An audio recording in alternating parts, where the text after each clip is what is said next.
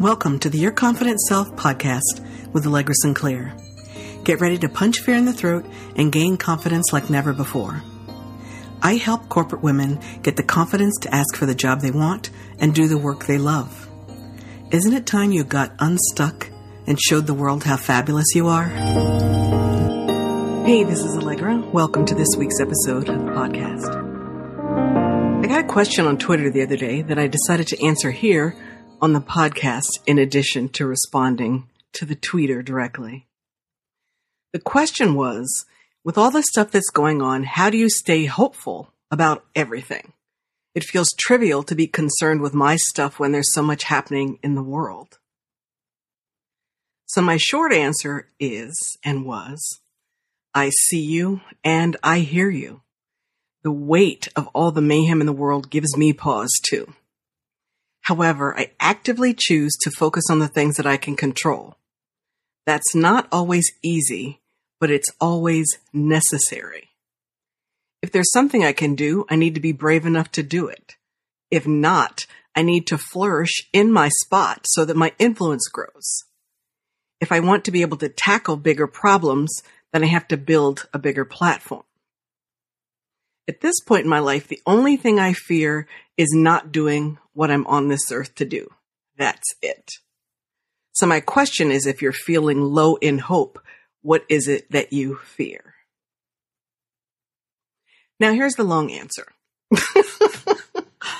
Let's back up and take a look at hope. What is hope? Now, the Merriam-Webster definition is, there are two. Hope is to cherish a desire with anticipation, to want something to happen or to want something to be true. The second definition is to expect with confidence. And you know, I am all over that one. So hope is a good thing. How could anybody be mad at hope? Hope is the ultimate act of defiance. When you feel like everything is giving you reason to doubt yourself or fear about your future, choosing to be hopeful is the height of rebellion. It's saying, yeah, I heard all that, and I still have hope. Hope is important. Hope enhances your personal commitment to whatever is going on in your life right now.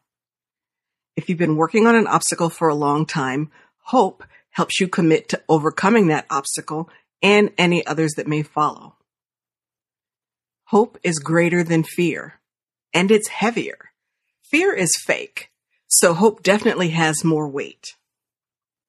Hope is like car keys. It starts a powerful machine. And then my favorite, hope is confident expectation. Now, hope isn't silly. It doesn't ignore the world.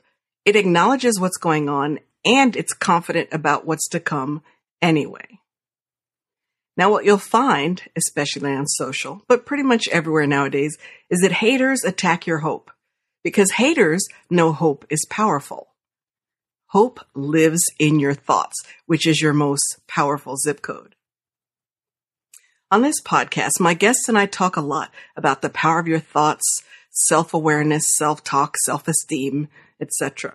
The overarching theme is to stress how much influence exists if you control how you choose to interact with the world. This affects how you show up in your personal relationships, at work, and everywhere. So now that we've looked at what hope is, why should you really care? Well, one of the most impactful feelings you'll ever experience is hope. Hope occurs when we totally focus our expectations on something. So your hope is like a wish for something to happen. And there's power in your wishes. Because hope plants seeds of belief. When you really want something, not a passing fancy, but you really want something, having hope is an indication that it could actually occur. Hope can bring about new things. It's a seed, so it can bring new life into existence. Your entire life can be enhanced simply by having hope, because this personal commitment sharpens your focus and helps you find a way to create the end result that you want. Hope pumps up your ability to be honest with yourself. Honesty is critical for self-awareness, and in order to feel hopeful, you have to also be honest. We've all experienced times when we were fooling ourselves or lying to ourselves about something, like a job situation that's not working or a relationship that died. We just forgot to put it away. But to have hope, we're forced to be honest about what we've done to create the particular obstacle we're dealing with.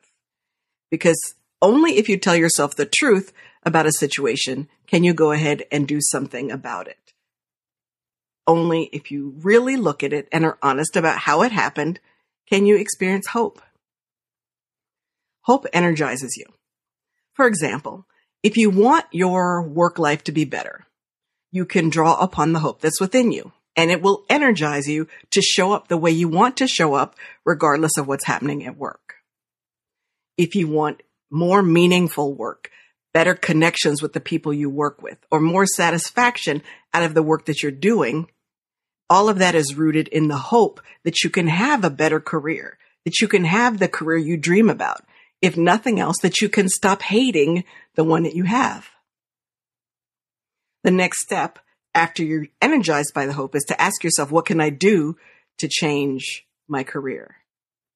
Because hope also creates a personal sense of responsibility and ownership. And that's powerful, because if we feel like things that are making us unhappy are happening to us versus us being involved in them, we don't feel powerful. We feel like a victim. So hope convinces you that you can truly affect a change in your life. Hope connects you with inner wisdom. When you're clueless about how to solve something that's really difficult, sometimes you fall back on hoping that it's going to get solved somehow. One of the magical things about coaching is I don't have to have all the answers, and I love that. Of course, I think I often do, but I really don't have to have all the answers.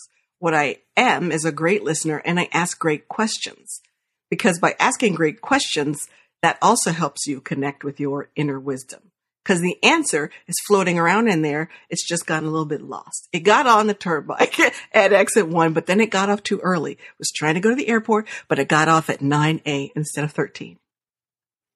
So hope helps you gather all those thoughts that are wandering around and refocus them back on what it is that you're trying to accomplish to change your situation. One of the magical things about hope is it fertilizes your imagination. Hope makes you think about things you didn't think about before. In the day-to-day, when you're just kind of going along, doing what's expected of you, you don't necessarily have to be particularly creative. But you've reached a point where you're like, I don't know how this thing is going to happen. Hope is what fuels your imagination and your creativity.